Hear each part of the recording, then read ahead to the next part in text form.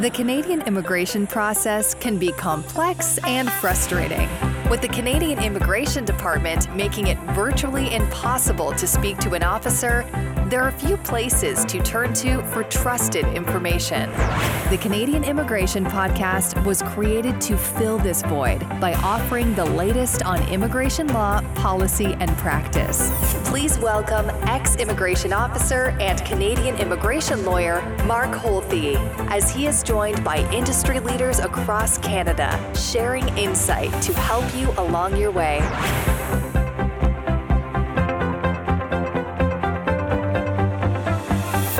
All right, I am here with my good friend Lou Dangzelin, who is an immigration lawyer and practicing in Ontario, and we have got the video of all videos for you.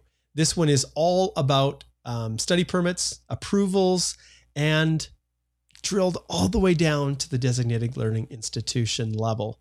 So, Lou, how are you doing? How is it in Ontario today? Very foggy where I am at the moment. Very, very foggy. And as with weather conditions, people generally forget how to drive. So watch out, people. Just be very careful. Fair enough. All right. So what I wanted to do, Lou, why don't you just tell people a little bit about yourself? Now, I know that many people who are watching this today probably are very familiar with who you are. But why don't you give us a little bit of background on you? And this is your second foray into Immigration Nation. And we talked previously about DLIs as they relate to approval ratings from country by country. But tell us about yourself and how you got into this stuff. Oh, for sure. Thanks for having me. Yes, second time.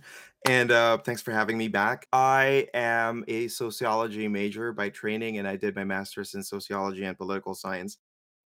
So there's always been an underlying interest in looking at the big picture through data. And then I got into law school when I moved to Canada.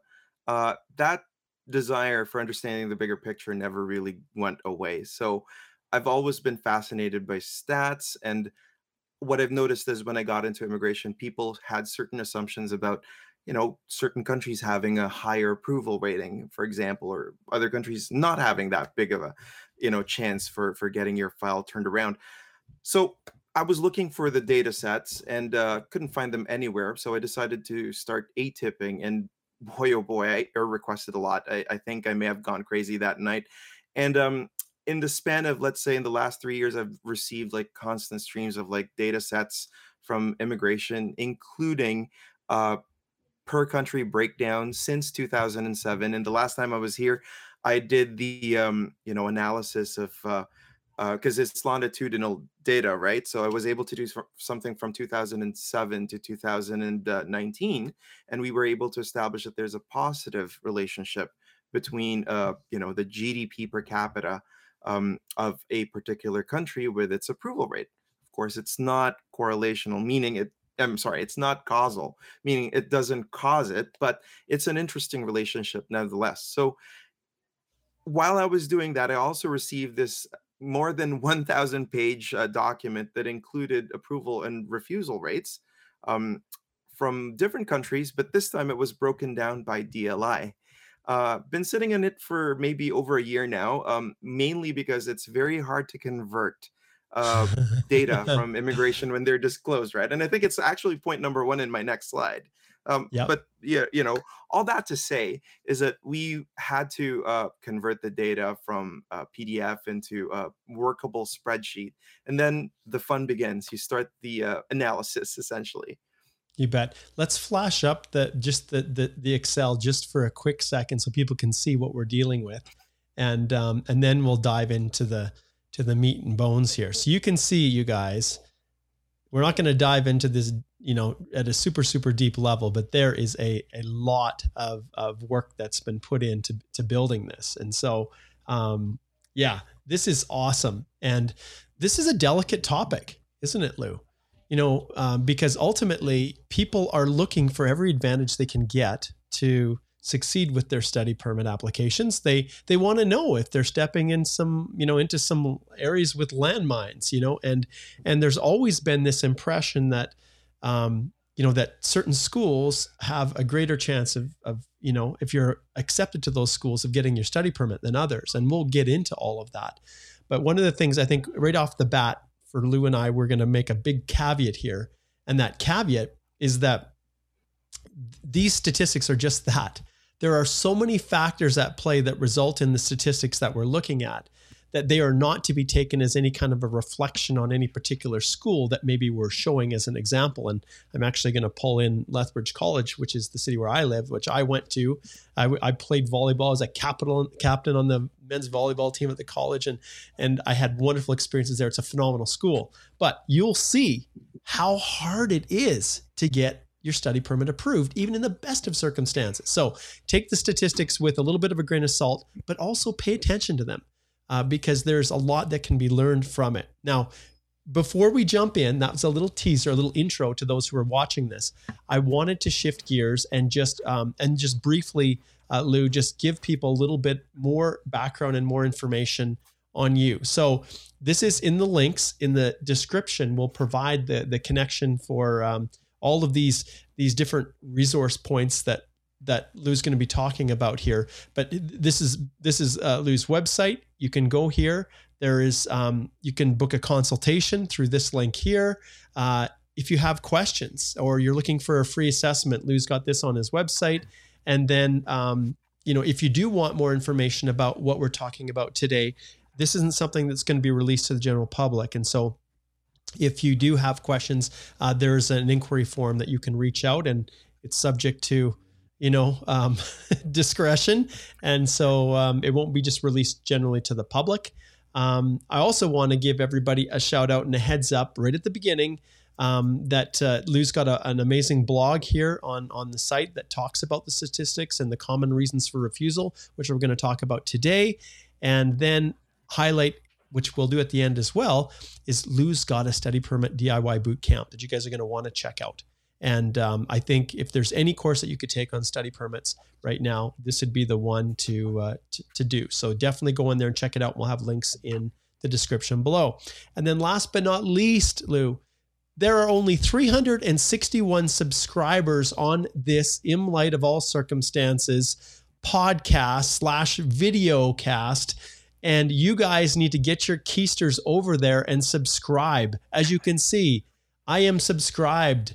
This is unbelievable content, and the things that these guys are doing, him and Will, and the special guests that they bring on right now, this whole Chinook system is a major content producer here for the site. But this is just, these guys are the up and comers that are totally, they're going to be outstripping me very, very soon here. So if you're not subscribed to this channel, you better get over there and do that. Okay, so there you go. That's how we roll here, Lou. So shall we jump into the slides and take a look? How's that sound? Absolutely. Okay. Sounds fun. Let's do it. All right. So here we are. Now, I guess one of the things that I want to touch on, as we get started here, I guess the first thing is, why are these stats so important? Like, what's the big deal with this stuff? I kind of hinted on it at the beginning. I said that I was always interested in data and, the big picture. You're right. You always have to take these numbers with a grain of salt when trying to assess your own chances, only because it doesn't give you what your actual outcome would be, but it does give you an indication of what the big picture is. It's sort of like getting a roadmap, a bird's eye view of like what you're getting yourself into. And I think I mentioned this earlier at the beginning that, when you do an ATIP request with the government of Canada, they do dump a lot of information on you. You're lucky if it's a readable PDF. Sometimes they might even just mail a copy to you, and it might not be OCR'd, and you have to do it yourself. And the challenge with statistical tables is that sometimes they don't actually get captured very well by optical scanners on whatever software is out there, for example. So it took us a while to actually translate this almost 2,000-page behemoth into an Excel sheet. It's now available for us. And what we do with it is basically we can pivot by DLI or by country. And I also, saw an ATIP disclosure about the most common reasons for, refusals for study permits, and kind of cross-referenced it with certain DLIs in their top source countries. So we're going to get into that today.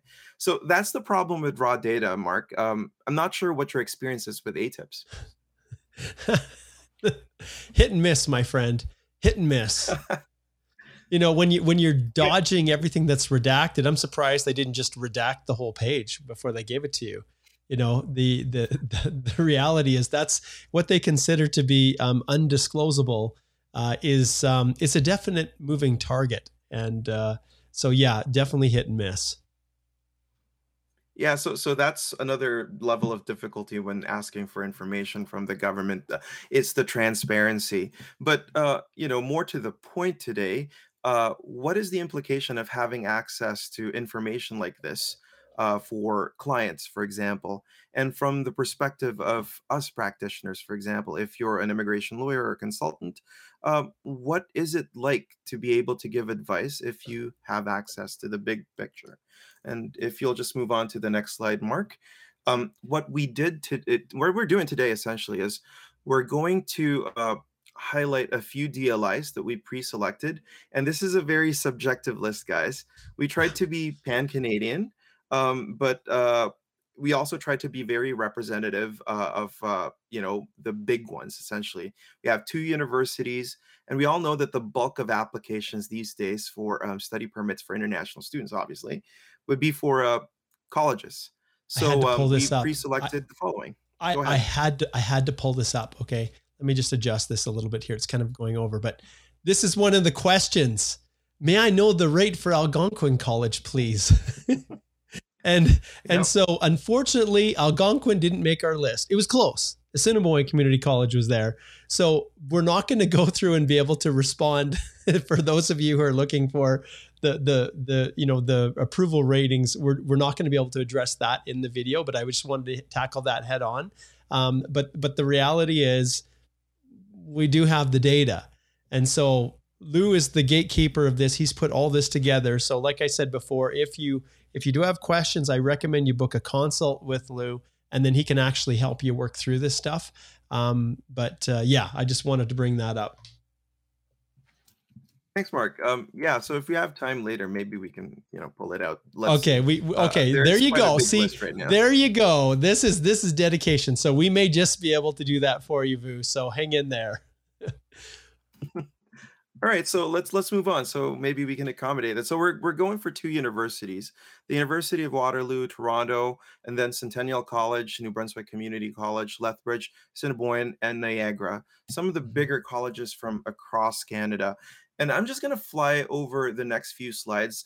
But what I really want to impress upon everyone is where these DLIs are essentially sourcing most of their applications. And if you look at the horizontal axis, you'll see the raw number here, 0 to, let's say, 3,500 applications coming in from China, with not even a close second from India.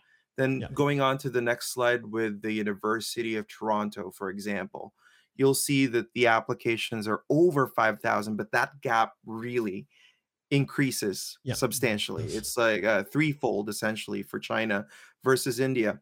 Now, pay close attention to those top 2 countries.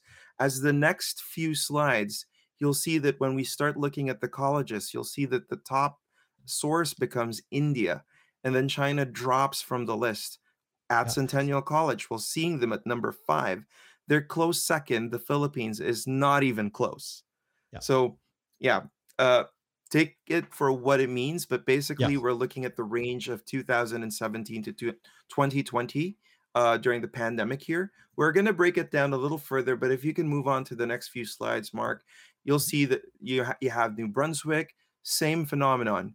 You'll see India at the top, and then a bit of diversity there, like you'll have Nigeria, Cameroon, Brazil, and then you're looking at the Assiniboine and Lethbridge, for example. It's still India. So what's the feel like over the ground over there at Lethbridge, Mark? Yeah, it's interesting. Like when I think about Lethbridge, because this is obviously I went to the college there before I went to the university to complete my teaching degree. And I remember for years, Kenya was a really important source country because we had a lot of young Kenyan runners that came and joined the track team. And so then the college got on the radar of many communities in Kenya as a place to apply to. And like any of the study permit processes, like I said, India, if it's not at the top, it's near the top for, the vast majority of schools. And when we look and as we dive in a little bit deeper, as we talk about, okay, well, what does this mean? Why are there so many people applying for study permits? And that intersection between express entry and the study permits, we know that almost 35% of all express entry PR landings are from India, which is to a large extent reflective of what we're seeing here on the study permit side. So there's some definite correlations there.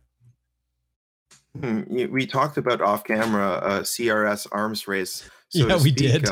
You try to maximize all the possible points that you can get, essentially. And as the government tweaks the program over the next few years, as the government adjusts our immigration program, it'll be interesting how it would impact express entry and down the pipeline study permits as well. So I'd like to move on to the next set of slides, if you don't mind. I think it's the next one after this one. You bet. So and you can see, I'll just flip back. Just give me 1 second, Lou. I just want to reiterate the difference because some people may not understand. So first two are universities. These are like, 4-year, whatever, degree granting institutions, public institutions. University of Toronto is the same way. And then the colleges are traditionally, yes, you do have some, degree granting colleges to some extent, but generally speaking, these 1 or 2-year programs for the most part. And so that's the difference between university and college. And these are all community colleges to a large extent. I don't know, are any of these private? I can't remember if any are private, if they're all public colleges. I believe remember? we selected public ones. Yeah, we chose public for a reason. I'll tell you why, because I didn't want to get sued by any private colleges. that accused us of sharing data that was harmful to them. And there's some amazing, awesome private colleges out there. And there's some whose approval ratings are not as high, but we're not going to talk about them. Okay, so here we go. So speaking of approval rate broken down by DLIs, that's an excellent transition, I got to say. First thing I want to say is that if you look at the bar and the graph right there and on the screen, we're looking at years 2017 to 2020. Let's start off with the University of Waterloo. So that horizontal line, that's the global average. So remember, if you remember, Mark, I was here last time. We also talked about statistics for study permit approvals by country alone. So that's the aggregate. So that line's going to keep constant for the next few slides, but look at the blue bars for each year for each university. And on the left side, you'll see pre-pandemic average at 88% for the University of Waterloo.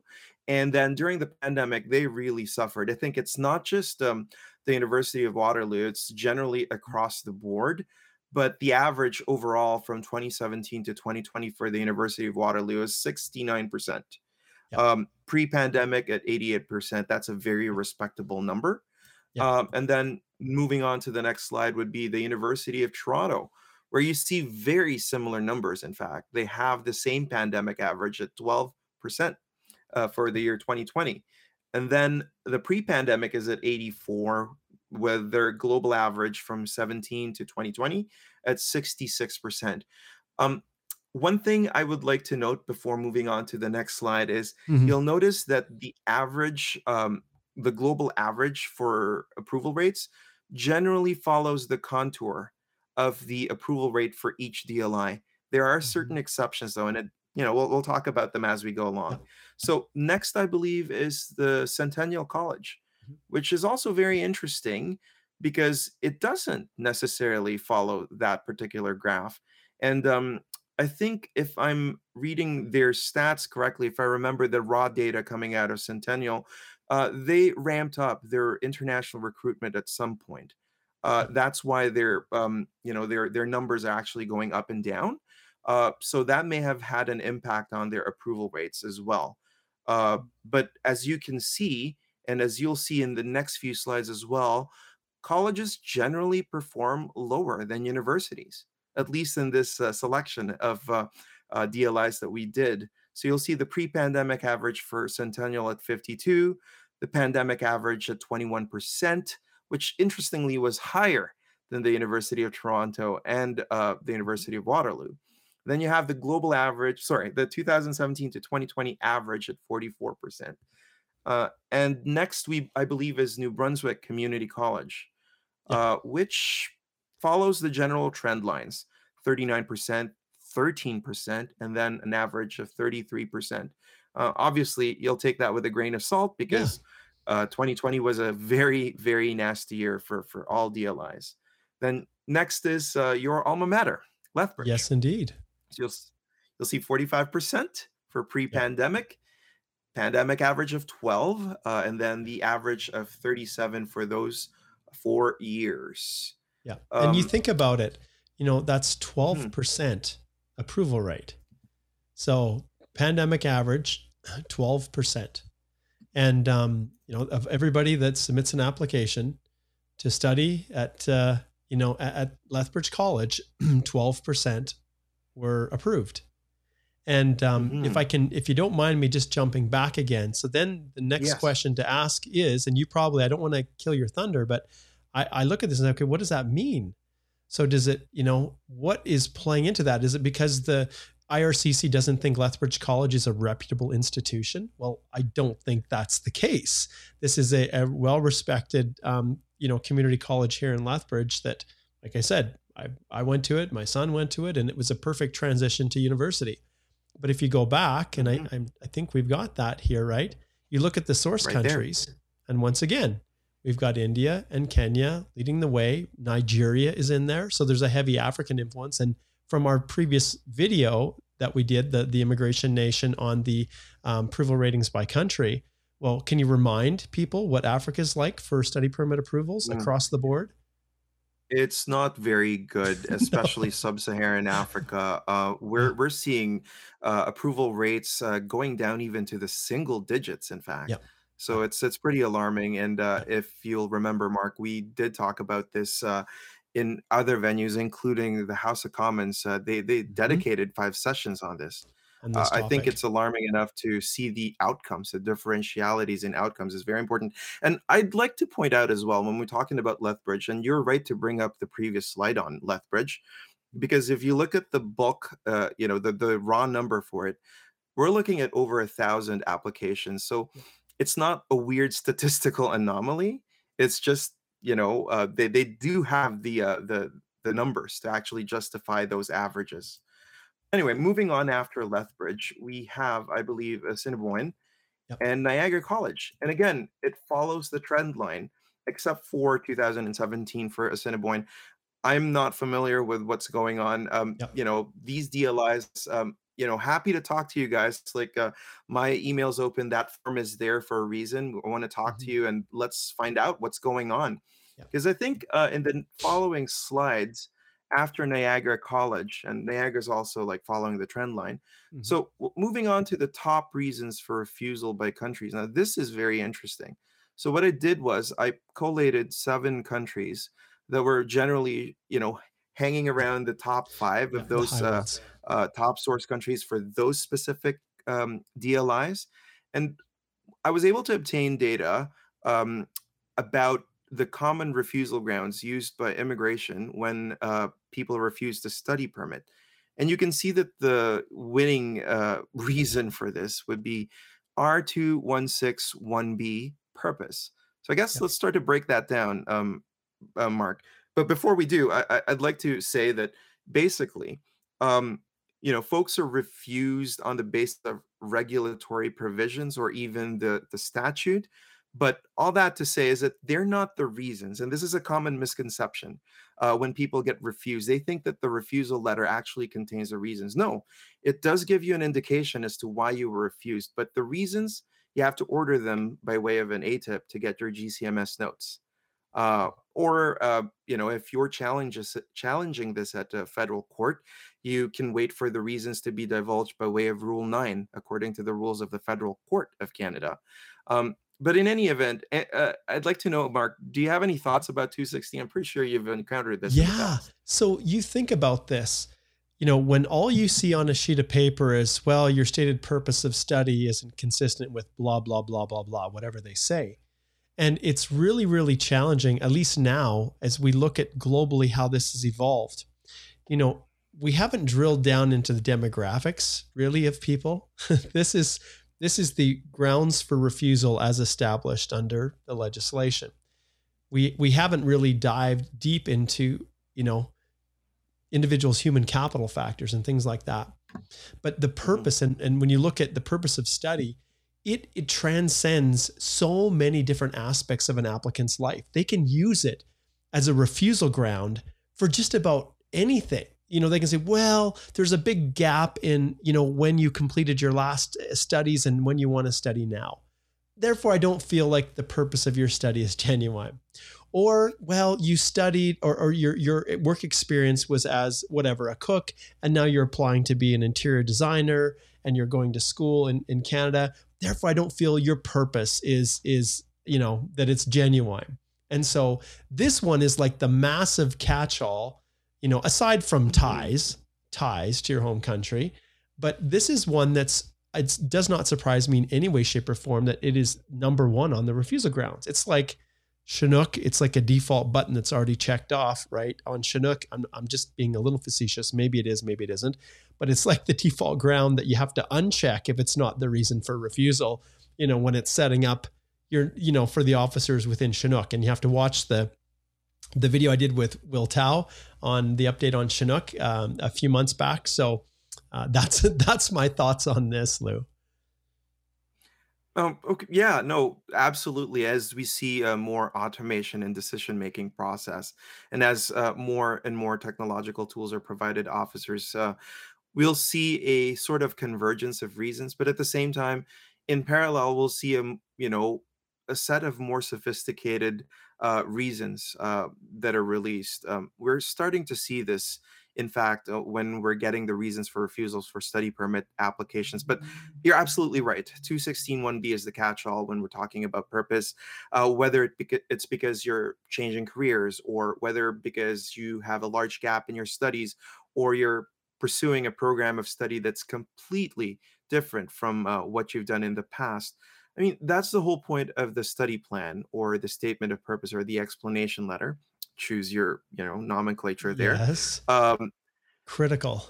at the end of the day, you would have to explain to the officer and satisfy them that your program of study, your choices in life are coherent and that they make logical sense. Makes sense. The challenge, however, is how do you fit that in, let's say, 2-3 pages? In fact, I spoke to an immigration officer, and another one, a former immigration officer, and they're saying, like, keep it to 1 page, quite frankly.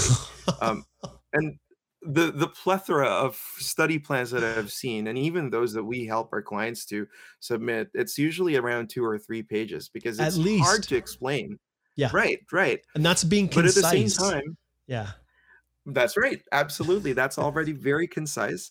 And on top of it, officers typically are expected to turn around a decision and an application. And I believe my colleague Andrew Colton had this in one of his ATIP adventures. 6 minutes. 6. I was off. You're off by 1, but you're pretty close. But essentially, they have all these tools, like, right, including Chinook and including advanced analytics, which is now rolled out completely across temporary resident programs, especially in the global south. So what are the implications? That means that your applications for study permits need to be smarter. If you do not fall in, let's say, the logical progression group. This is what I like to call them. The people who are, like, let's say, fresh out of high school, who want to pursue post-secondary education. And I think it's worth bringing about Stephen Murren's tweet. I think it was sometime late last year, when he was able to pin down some statistics as well. It turns out, top of my mind, because a lot of my clients come from the Philippines. Surprise, I'm Filipino. Yes. So a lot of folks from the Philippines who are in the age cohort of 20 to 25, they have a 78% approval rate. Yep. Yeah, and then you move it up to 26 to 30, you're seeing about 70%. And then after 30, drops down to 49. It's a crash. Yeah. It's an incredible crash. And you see that pattern repeated across different countries, especially those that are visa required. And a lot of the reasons really fall down on, or basis rather, falls down on these reasons that you see before you. So the other one that I'd like to point out would be assets and Yeah. family ties. Yeah. They're also mentioned there. I think you hinted on this, Mark, earlier. Ties. What do you Mhm. usually put for these Yeah. things? Yeah.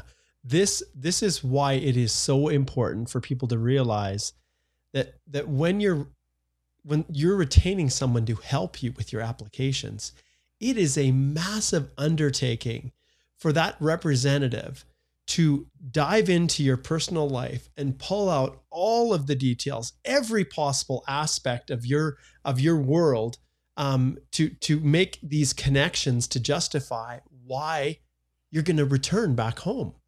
And it's so Hmm. interesting with ties because when you talk about the purpose as well, and they kind of intertwine a little bit, you've got a situation where you're not proving that, hey, this is a fantastic school, I love it, and I'm going to transition to permanent residence. Like, you are not touching that with a 10-foot pole. You're showing how this school is so amazing, nothing compares to it in my home country. And when I get this education, I'm going to have this phenomenal job waiting for me back home. And in some cases, Lou, I've got a company who says, yeah, we'll actually hire them if they complete this education. And that goes in too. And so, and then the twisted part of ties is, oh, you've got family in Canada. Oh, that's a negative. You may want to stay. And then, oh, Hmm. you've got family back home. Okay, well, yeah, that might be an indicator, but it's not conclusive that you're going to go home just because you have family. Like, it's a total double Hmm. standard. And then people are in this same situation that express entry forces them, where do I leave my spouse and kids behind if I do have family? Because my chances are theoretically better that my study permit's going to get approved. So it's the separation of family. It's the same thing for express entry. My CRS scores, human capital, is really good. But if I add my spouse in, whose language and education isn't as good as mine, I can kiss 30 points gone and I'm never immigrating to Canada. So then I'm forced to list my spouse as non-accompanying, be separated from him or her for, 3 years, and then finally be reunited in Canada. So, okay, that's my views on ties. Right. I mean, it really encapsulates this feeling about study permit applications and TR applications writ large, Mark, in my opinion. It feels more like science and that we're oracles and seers, versus, let's say, for example, if it's an express entry application under the federal skilled worker, where it's almost like it's a science. Like, if you hit those factors, you get X number of points and you get in, right? Um, so it's understandable why a lot of applicants and representatives, both lawyers and consultants, are banging their head. I remember Yeah. in 2018, I went to the CBA 2019, the CBA conference, the last one that was in person, Yeah. in Winnipeg, and I believe I was speaking to Cindy Switzer, and Yeah. she asked me, "So, what's the bulk of your TR applications?" And I said, "Study permits." And I think there was almost a repulsion, in Yeah. a Like, sense that, oh, oh my you're in that goodness, industry. yeah, yeah, and it's wow, like, that's a roller coaster. I want less emotions. It's better for my mental health, and you Yes. really gotta like what you're doing in terms of Yeah. like study permits in order to understand it. And going back to this table though, so the ties, we know that it's more art. But it's a question of like balancing off, right? Because when you Yeah. talked about family, if you do have family in Canada, that's certainly an advantage if you're doing PR, whether you're doing express entry or various PNPs. But if you're applying for TR, like study permits, it could hurt you. Yeah. So in my practice, what we typically do is we try to counter it by another counterweight, essentially. Yeah. And you assist the officer in a way that, okay, I have family in Canada, but I also have family in India, for Yes. example. And my ties to my family in India are far stronger because I'm doing this, this, and that for them, Yeah. for Yeah. example. So those are typically some of the strategies, but the art comes to the point of advocacy. When you are basically advocating for your client, you need to make sure that the officer catches that in the first 3 seconds that they're looking at your submissions. Yeah. And I guess one thing I will add, if your representative is not taking the time to directly communicate with you, I'm not talking about a middle person, I'm talking about your representative, then I Mhm. would run the other way as fast as you can.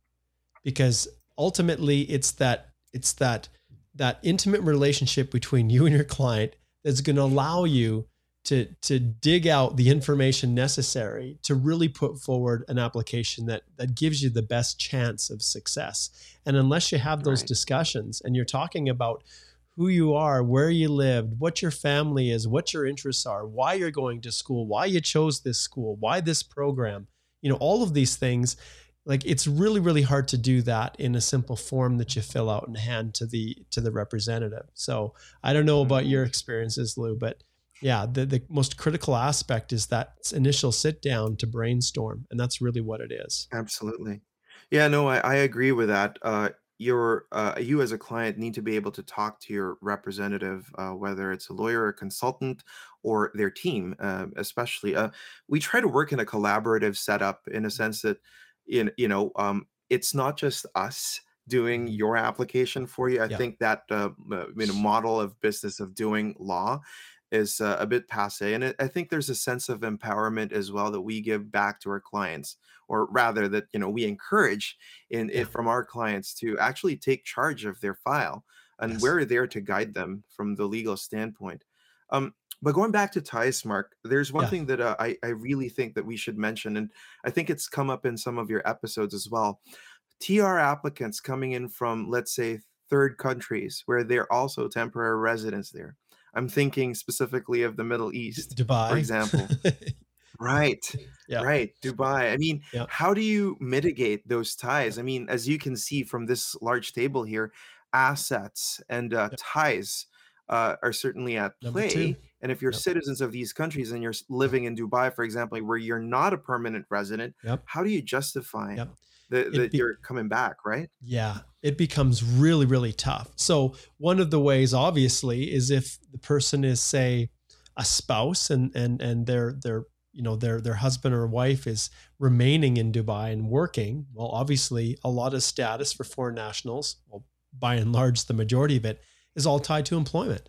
And so if That's you right. were uprooting and leaving Dubai and you haven't been back to the Philippines or Pakistan for 20 years, you're going to have some trouble. And so Hmm. what are the ways that you can try to mitigate that? Well, one is to show that one, you have an ability to return, and that even if it isn't going back to your home country, but that all your connections and ties are still pulling you back there, like a job offer Hmm. that's waiting for your return, which will resecure the status that you had. Maybe you are leaving a spouse behind who's working, you're the dependent on that principal, spouse's status in the UAE or wherever it may be, and that going for 2 years and then coming back, you have full ability to return. But even then, Lou, it's not easy, and it's No. definitely one of those factors that kind of starts to weigh down. Can't really show my hand here, but weigh down the no side of the equation. That's right. One other thing that I'd also like to emphasize, because if you're working in the Middle East and you're working, let's say, a good job, you probably have a lot of disposable income that allows you to travel to, say, for example, visa required countries, especially the Migration Five or the Five Eyes Mhm. countries, for example.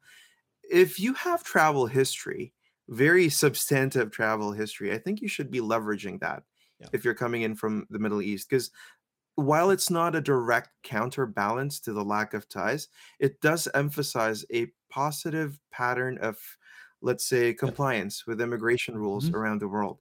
And that generally can work if, Yep. in the big picture, it works in your favor if there's a lot of it. However, I will say, and I always say this, according to the Federal Court of Canada in Doncor, that the lack of travel history should not be a factor in the adjudication, that should not result into a negative decision on a temporary residence application. But if you look at this table, Mark, you see Yeah. travel history. Oh yeah. Well, you look at it like, in all honesty, family ties. Hmm. What else do we have on that list? Um, Current Current employment. employment, right? Yeah. None of those factors in and of themselves as an isolated ground should be sufficient to, well, should result in a refusal purely on that basis. And so, but that's why there's 1, 2, 3, 4, 5 top ones, and you could get a refusal that touches on all of them. Hmm. They just check it off, check, check, check, check. And we won't even get into the errors in those Right. refusals, which, Right. there's some Right. indication that, Chinook produces almost a 25% error rate in the refusal. Whether or not that's actually substantive or whether it's more anecdotal, but we've clearly seen refusals that are not based on the actual facts of the application that was submitted. So, Oh yeah, I've seen it a couple of times for employment. Someone who has been always gainfully employed in their entire life saying, "Oh, you're unemployed. We're yeah, refusing you." it's just wrong. Do you remember back in the days when an officer at a visa office would actually have like this 5-page checklist, and if you're refused, they literally just Oh, check yeah, off check. what's on the list? Yep, exactly. Yeah, because I'm not sure if I shared this in your show a while back, but the only country to have ever refused me a visa was this one, Canada. Oh, that is This so was awesome. this That was is in so awesome. 2009. Oh, And it really boils down to ties because I was living in Singapore as an international student there. And I had a US visa, haven't used it at that point, and I was going to make a beeline to Niagara because I was going to New York and to DC doing my research. And then I got refused. And really, the reason is dual intent because I had a pending PR application at the time. mhm. But at the end of the day, that allowed me a glimpse as to like how they did it. And back in the day, it was in-person interviews still. I Oh, was interviewed in a room with a locally engaged staff and a decision maker, and I think it was a matter of training as well. But it was a very fascinating glimpse into it as a layperson at the time. So if we can go back to the intro part of this video, you asked me how is it that I got into this. This is partly yeah. why, because Interesting. not that I That got a personal chip off my experience. shoulder, but Mhm. it really gave me a big interest in immigration. And I can't tell you how many times I've spoken with people that that's what truly got them into it, is because of a personal experience interacting with this lovely system. So this table is very useful because it does give you a glimpse as to the common reasons for refusals. But I think moving on to the next slide, there are implications that I'd like to talk about. And I identified 3 items essentially from the perspective of an applicant. The first one is, how do I prepare my application knowing the common refusal grounds? So we already know that it's about the purpose. So I can't state this enough, Mark, and I'm pretty sure you do this for your clients as well. Your study plan. Your study plan is your golden ticket. It needs to be perfect. I mean, really, realistically, it's Yeah. very hard. It's a very subjective piece of document, but you really need to capture the attention of the officer in the first 8 seconds. And as a sidebar, not sure if you know this.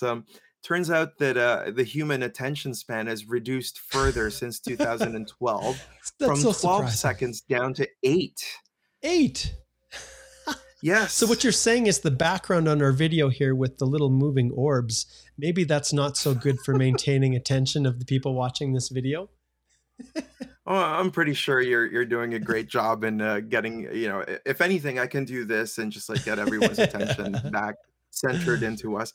But in all Awesome. seriousness, though, like what you would like to do in your study plan really is to make sure that literally the first 8 seconds that an officer is reading that document, that they understand your theory of the case, your thesis statement has to be upfront in legal writing, Mark. Not to relive our law school days, but Yeah, they teach us this thing called point first writing. writing. So you want to get your point across the medium of communication right away.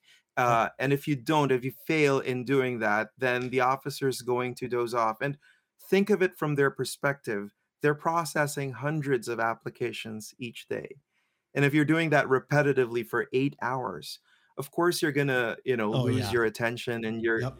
everything looks like it's the same, right? So you Yep. really need to be able to summarize your application right there.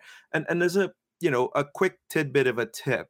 Um, we already know those common reasons. Use those as guideposts to say Yep. why Not you're those. not a problem in terms of like assets, for example, or family ties, for example. Um, I like to put things in a table, for example, or in bullet points, just because from a visual standpoint, they're easier to understand. Yep. Um, Now, I think Will has already tweeted about this. IRCC does use another tool. Can't remember the name of it for the Mhm. life of me, but it's almost like OCR that harvests information from your applications and puts it into GCMS or whatever tool that they have. So you want to make sure that whatever you're submitting to immigration as well is a clear copy, Yeah. because if it's not, it's probably not going to be lifted and put into their tools to process. And I guess before I move on, what are your other tips in terms of like, preparing a study plan, Mark? Yeah. Well, it goes without saying that, like I said, if you're stating anything in your application, you better be prepared to prove it. And it's Mhm. always a challenge right now, because when we know that the officers have so little time to look at applications, it's important to understand that sometimes you almost have to prepare your application as if you're going to have to go to federal court. So when we look at these refusal ratings, where even in the best of circumstances, some of the top schools, they're 30, 40% or lower. You have to understand that there is, I don't think there's any little ATIP we're ever going to get that says we're only going to allow so many study permits through India for this year Hmm. and so many study permits through this visa office. We're not going to find that. But I'm sorry, I'm just not, I don't believe that something like that doesn't exist, where there are Hmm. some, internal controls that they're not targets, which in the old days, there used to be targets. So these guidelines that they have play a role. And if they're looking for reasons to refuse, sometimes those refusals are just not correct in law. So when we're submitting any of these applications, we make sure that we really are preparing it to be challenged, in court. And we're setting it Mhm. up to remove the discretion of an officer, down to virtually nothing. So if there is a refusal, wow, like they're going to have to really, really stretch it, and we're going to be able to challenge it. And in the world of, increasingly prevalent leave applications, the Department of Justice lawyers are getting overrun. And, so that's one thing, I guess, Lou, when we go through and we provide, we put these packages together, they're probably 3 times what they used to be. And Hmm. all because of this. And ironically, if I feel like I have to put 3 times as much information in, and the visa officers are telling you we only want a 1-page statement of purpose, well, it's really tough. So I think I heard in one of you guys' videos that you actually created like the Crib Notes version. I can't remember if it was Will or you, like the summary, and then the more fulsome application. And is that what you're referring to, It where was, you kind of had yeah. that, We'll, this is like we'll for the officer, quick reference, this is all the things you need to know, and then here's the supporting stuff. And you mentioned point That's right. first writing. I remember reading an article from Chief Justice Alaskan. It was an old Chief Justice, and it was called "Forget the Wind Up and Make the Pitch." And it's like a Mhm. baseball reference, which is the same. So don't build up to what you want to say. Just say it, and then support it with whatever you can, right? And that's how you approach it. So just throwing it in this standard statement of purpose that a representative is used for the 1,500 other study permits that they've assisted with is not effective anymore. It really has to be a tailored approach that, yes, you're hitting on each of those levels, but it has to relate directly to the individual. And you can't just throw out generalities that, I love this Absolutely. school. It's so wonderful. The campus is phenomenal and it's really popular. And, who cares, right? It's like, this school is going to help me because it relates to my previous history and my interests, and it's in line with where I want to go. And like I said, I can't emphasize enough, it's going to help me get this job back home. And it's going to set me up and make me more competitive to advance my career at home, not in Canada. Absolutely. Again, it's an art when it comes to this, as opposed to express entry, where you hit the factors and you're done, you get the points. So it is a little bit more frustrating. I mean, at a certain level, pre Chinook, let's just say, like before us knowing about Chinook and all these tools, there was a certain assumption that we want to be very concise in our submissions to begin with, and that really the purpose of council subs is to prepare for the eventuality, the possibility that you get refused, so you can go to federal court and have legs to stand on. But now that we know these things as representatives, I think it's incumbent on us to actually make that advocacy even more stronger, that style of advocacy. I like your reference to a representative who's done this 1,500 times, but in truth, a lot of those lessons may not necessarily be applicable to how things are run as we know it right now. No. And let me emphasize that, because we're about a year and a half behind with what Chinook is actually currently. We don't know enough. So we need to be very, very much attuned to what's going on when IRCC communicates certain things. And we need to be attuned to how the federal court treats refusals. It's very, very interesting to contemplate how things have changed over the years, even from when I started practice. And like I said, everything has kind of evolved and grown. And I feel like I'm in much more of a heated battle, getting applications approved than I ever did before. And I'll let you in on another little thing, Lou. I think if I knew what the world would look like right now, when it comes to being an immigration lawyer, practicing immigration law, I probably would have stayed at Gowlings and maybe done tax law or M&A stuff. I'll be honest. At the time I thought, oh my goodness, this is so dry. I don't want anything to do with it. I love the human interaction. I love being, alongside helping someone, immigrate to Canada, where they're so appreciative of what I'm doing for them. And it's a win-win, and the officers are not opposing counsel. They're people that I worked with, and I could fix everything, Lou. I could fix everything. There was always someone that I could call. And then it started to change, and really it would probably like 2011 is when it started to change. And then the smaller visa offices started to close across the country here in Canada, and slowly the ability to have walk-up services closed off, and that human interaction that you have with officers has disappeared. And it's now on steroids now with Chinook, where, everybody is not just a number, like they're like a character, a letter. It's just, yeah, it's crazy. They're an Excel sheet, bro. Yeah, no, I totally feel you. And it can be frustrating, and totally understand where people are just, exasperated with it. You're not the first immigration lawyer to tell me these sentiments. And unfortunately, I think we're going to see more of the implementation of tools that removes the human element to it. But we'll see. Hopefully, IRCC's listening to the criticisms that it's unfortunately received, but maybe deservingly, quite frankly, in the last few months, when it comes to the implementation of tools. And let me be very clear about this. I don't think there's absolutely anything wrong that they are afforded tools, especially technological tools, when processing application. The problem is the way that it's communicated, and the way that it's presented, and the way that it's contemplated and executed. Maybe they can slowly do this, and they need to do this right. I think it's very important that Canada gets this right. We all understand, I think everyone in Canada is in agreement that immigration plays such an important role in our society. And to get this wrong is something that this country cannot afford. Yeah, absolutely. So I agree. I'm gonna get off the pulpit for a second, and then switch on to the other point about DLI. So when you're preparing your applications for study permits, I think one of the other things that you need to see is if your DLI actually offers supports to you Some of them I know, for example, when you're preparing your study permit application, offers webinars, seminars, essentially information packages on what to do and what not to do, for example, in study permits. Yeah.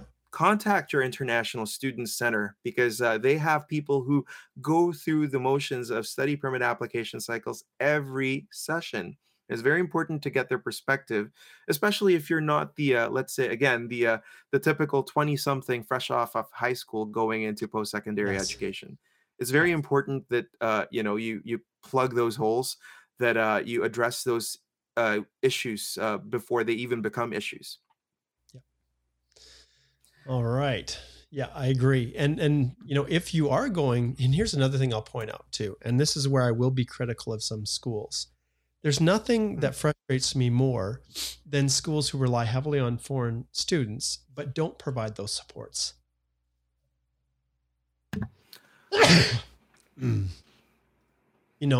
Schools that are happy to take the tuition money, but when the kids are trying to apply, and this is where a more reputable university here in Saskatchewan, we'll narrow it down here.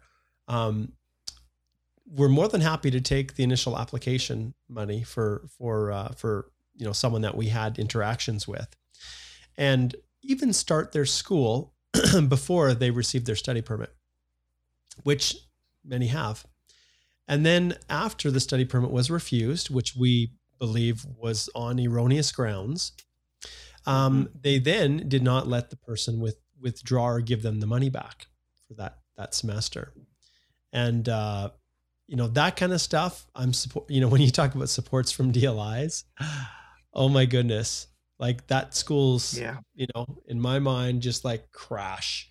Like, it's one thing to benefit from the 3 times the tuition that the international students pay, but my goodness, you can't just wash your hands of it. You have to take some responsibility of helping these students. So that's my little soapbox, and I'll step down off of it now. No, that's good, actually. And in relation to that, Will actually made a point when he testified at the House Committee on Citizenship and Immigration that perhaps the government could look into reallocating a portion of funds that are provided to education agents, essentially money that's being exported out of Canada, to actually provide social supports and maybe legal aid supports to international students who run into trouble. Let's be honest here, non-compliance with study permit really can deal a devastating blow on an international student's eligibility to apply for a PGWP. This is kind of like a common issue that I run across now. And what I can say is that not all DLIs are created equally.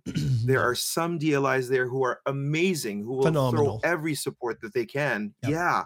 But then there are those both private and public. So that just some private colleges are just absolutely phenomenal, and some are not.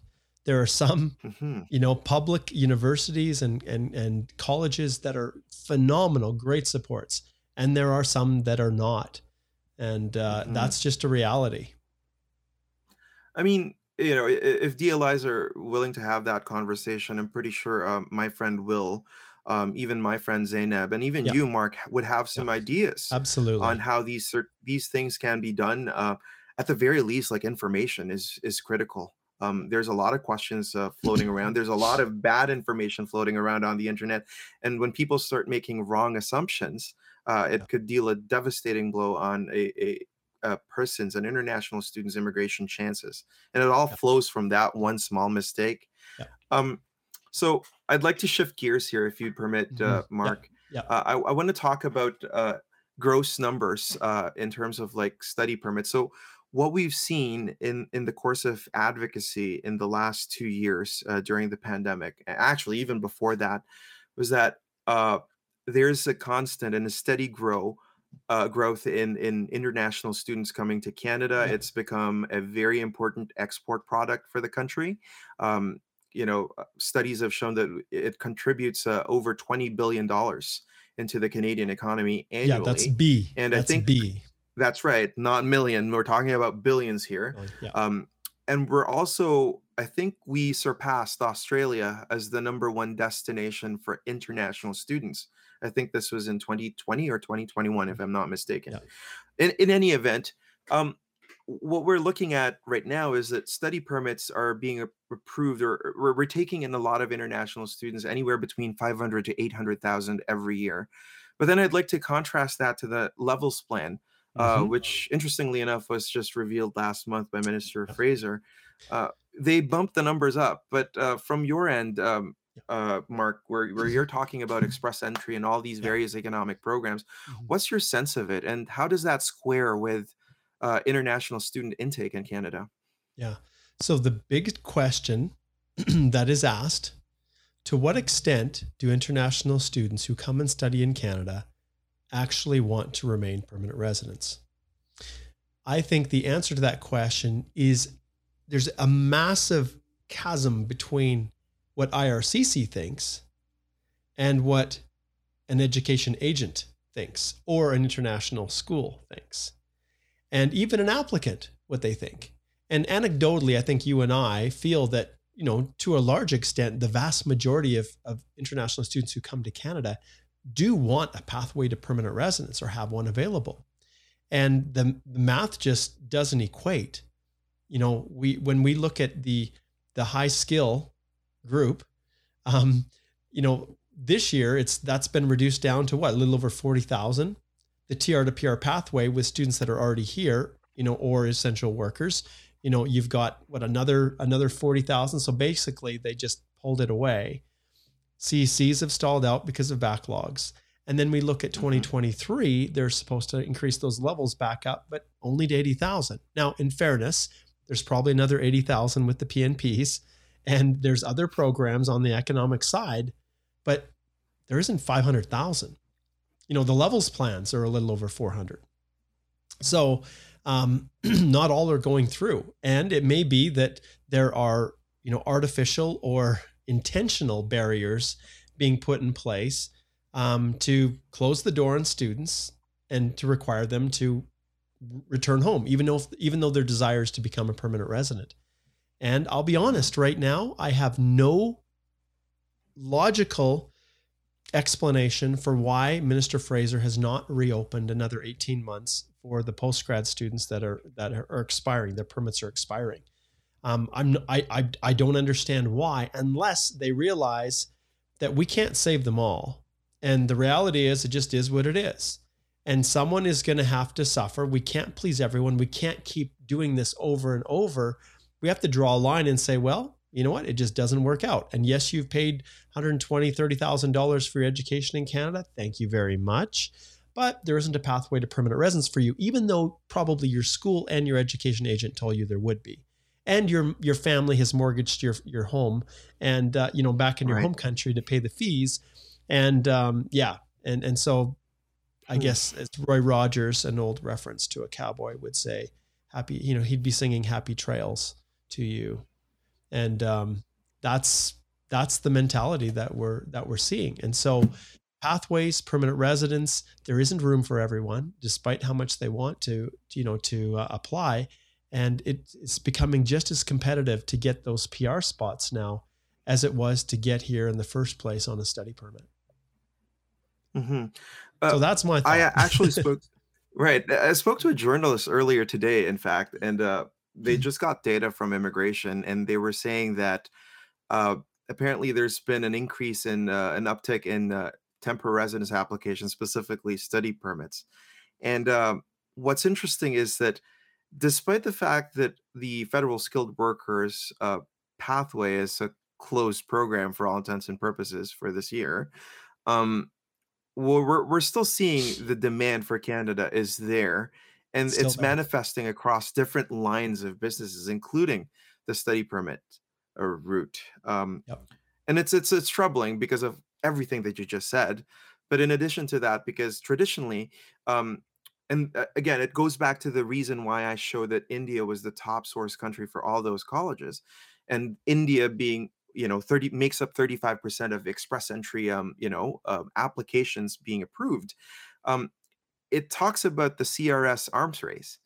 Yeah. um, even if it's not a thing that's ongoing, express entry draws, we're still seeing CRS arms race, right, Mark? Like Yeah. people are still working on making Yeah. sure that they're fine tuning their scores. Absolutely. Yeah. And like we said, being able, the French language ability is the new job offer. Mm-hmm. And so individuals that are able to have taken this time and said, you know what, they're not doing draws. Like, I don't know how anyone would have predicted that it would have been, since December 23rd of 2020, since we last had a no program specified draw.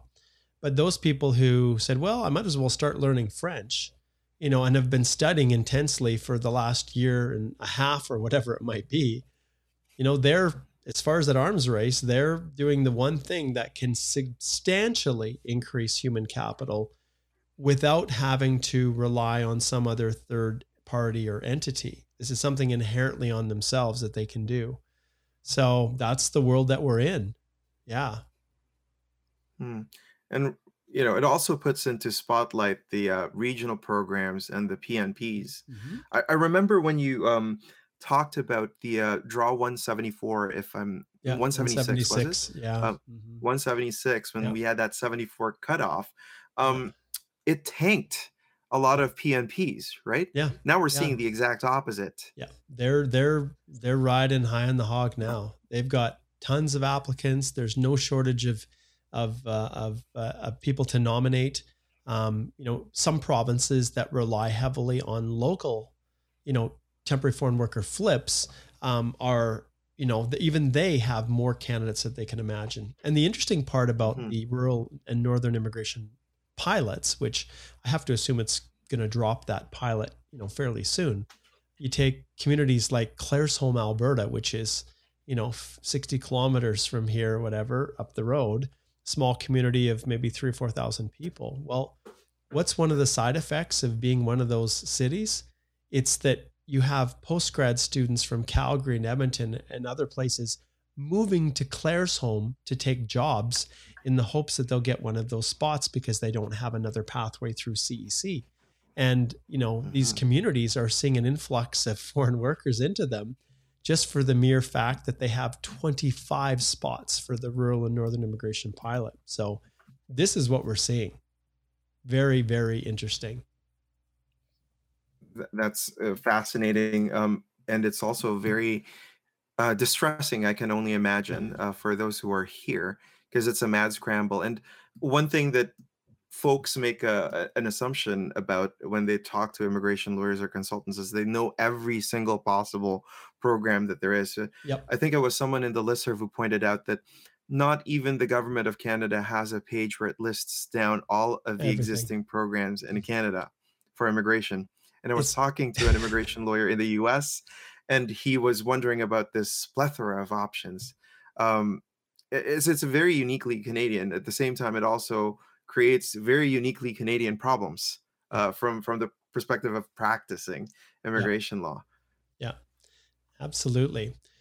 Well, Lou, our time is quickly coming to an end here, but I don't know if you had any, at least at this stage, if you have, we've got a few more slides to kind of work through, but we've talked a little bit about Chinook already at this stage, but I don't know if there's anything more that you want to address within the context of our slides. We've kind of addressed for the most part. I guess one thing I will point out that that I am writing a book with another lawyer that it's going to be published by Eamons on the PR programs, the economic PR programs. And as we've started creating the table of contents for that, Lou, we don't know what to do with the PNPs. We know that there's a book out there, resource that, that is a serial that kind of is updated, but we just don't know what to do with the PNPs and even these programs themselves. Because at the end of the day, I think the reason no one has written a book on it is because they change so frequently. And, by the time you get it to print, then Alberta changes its name from the Alberta Immigrant Nominee Program to the Alberta Opportunity Immigrant Program. And so, all of these changes, it's a constant state of flux, and it makes it really difficult for you and I to advise our clients who say, look, I'm thinking about studying in Canada and I may pursue permanent residence. What pathways do I have? And you and I are left with the reality that, this is the way it is as of today, but everything could change tomorrow. And so people are banking, thousands of dollars on a plan that they just are not sure if the end result is actually going to be there available for them. So I would say two things about that, and I think I already made reference to it at the beginning. I like the big picture. I like big data. Big data won't give you a specific answer, but it will give you a sense of where things are going. Look at the general economic conditions of Canada. When you're applying for study permits, is it your true intention to actually just study, or do you have plans to study and potentially open up opportunities for, permanent residencies? One thing I would say on that point specifically, is that we're no longer in the 2011s when it was practically handed to you on a silver platter. Yes. Not necessarily true, but but it was a whole lot relatively easier. speaking to what it is. Absolutely. So it is very important that you know what you're getting yourselves into.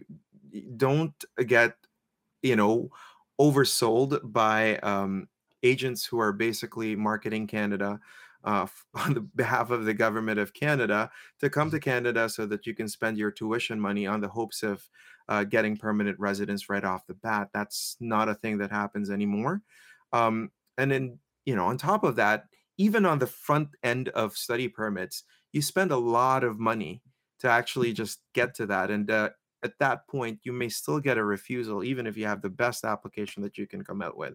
And at that point, you really want to look at your options. You really want to get the right information. And I guess I'm going to wear my sales cap here and do a little bit of marketing, Mark, with your permission. Yeah, absolutely. This is where people like Mark come into the picture, people like Will and us as well, in terms of like providing that advice, that legal information that you will need in order to, make sure that you have a plan, even if that things are constantly changing and shifting around.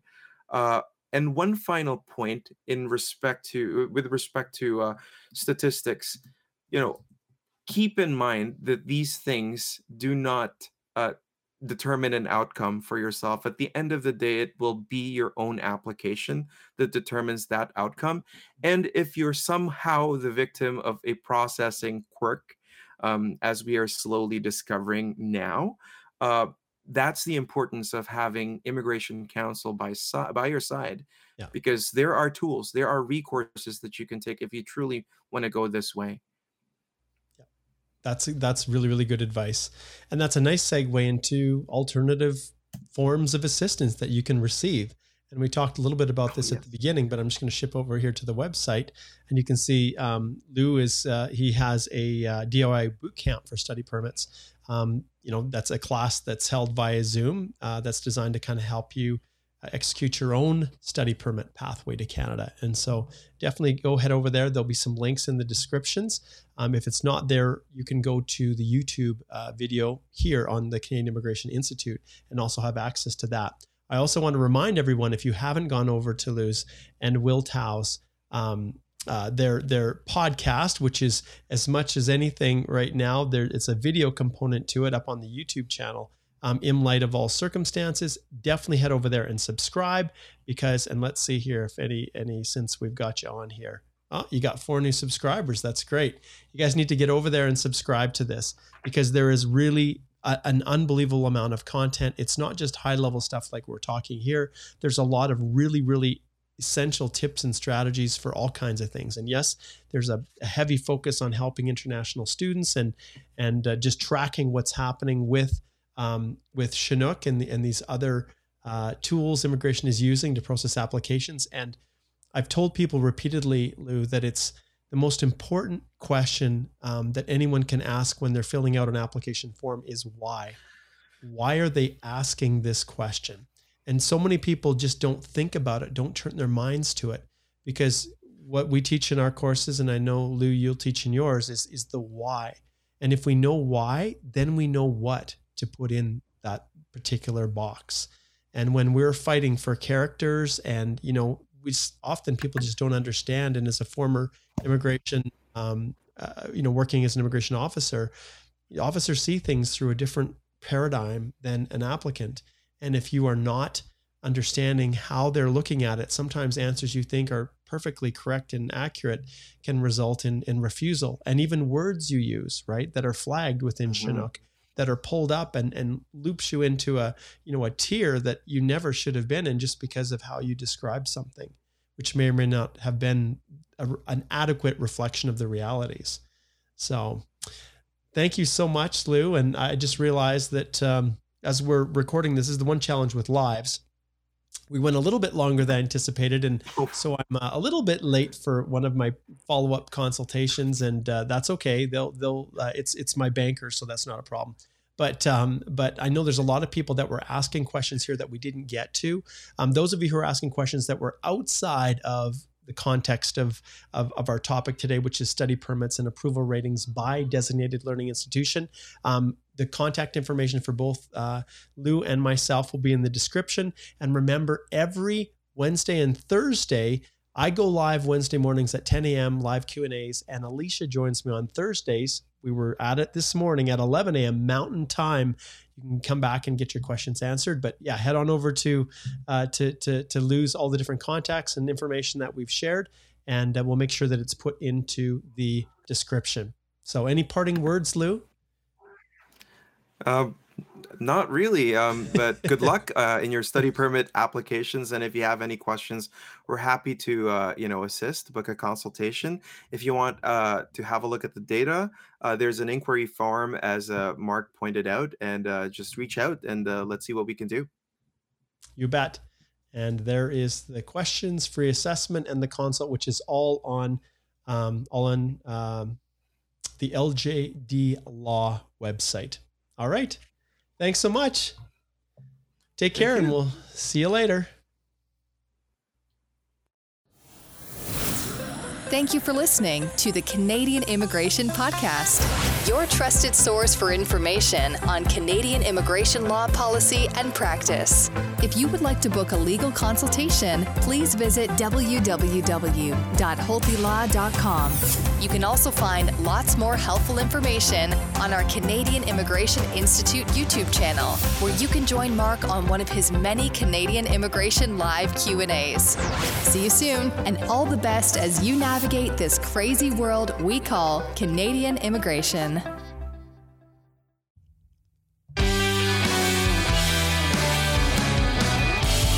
This episode of the Canadian Immigration Podcast is sponsored by the Canadian Immigration Institute, one of the best sources of video content on Canadian immigration to help you navigate your way through the Canadian immigration process. Head on over to the YouTube channel where there's tons of video content, and you can join Mark, yes, myself, in a number of live video streams, Q&As, all designed to help you navigate your way through this crazy Canadian immigration process. When you're done there, like and subscribe, and then head on over to the CanadianImmigrationInstitute.com, where you can find all those awesome DIY courses that I've been talking about. Thank you, Canadian Immigration Institute. You are the sponsor of this amazing little podcast.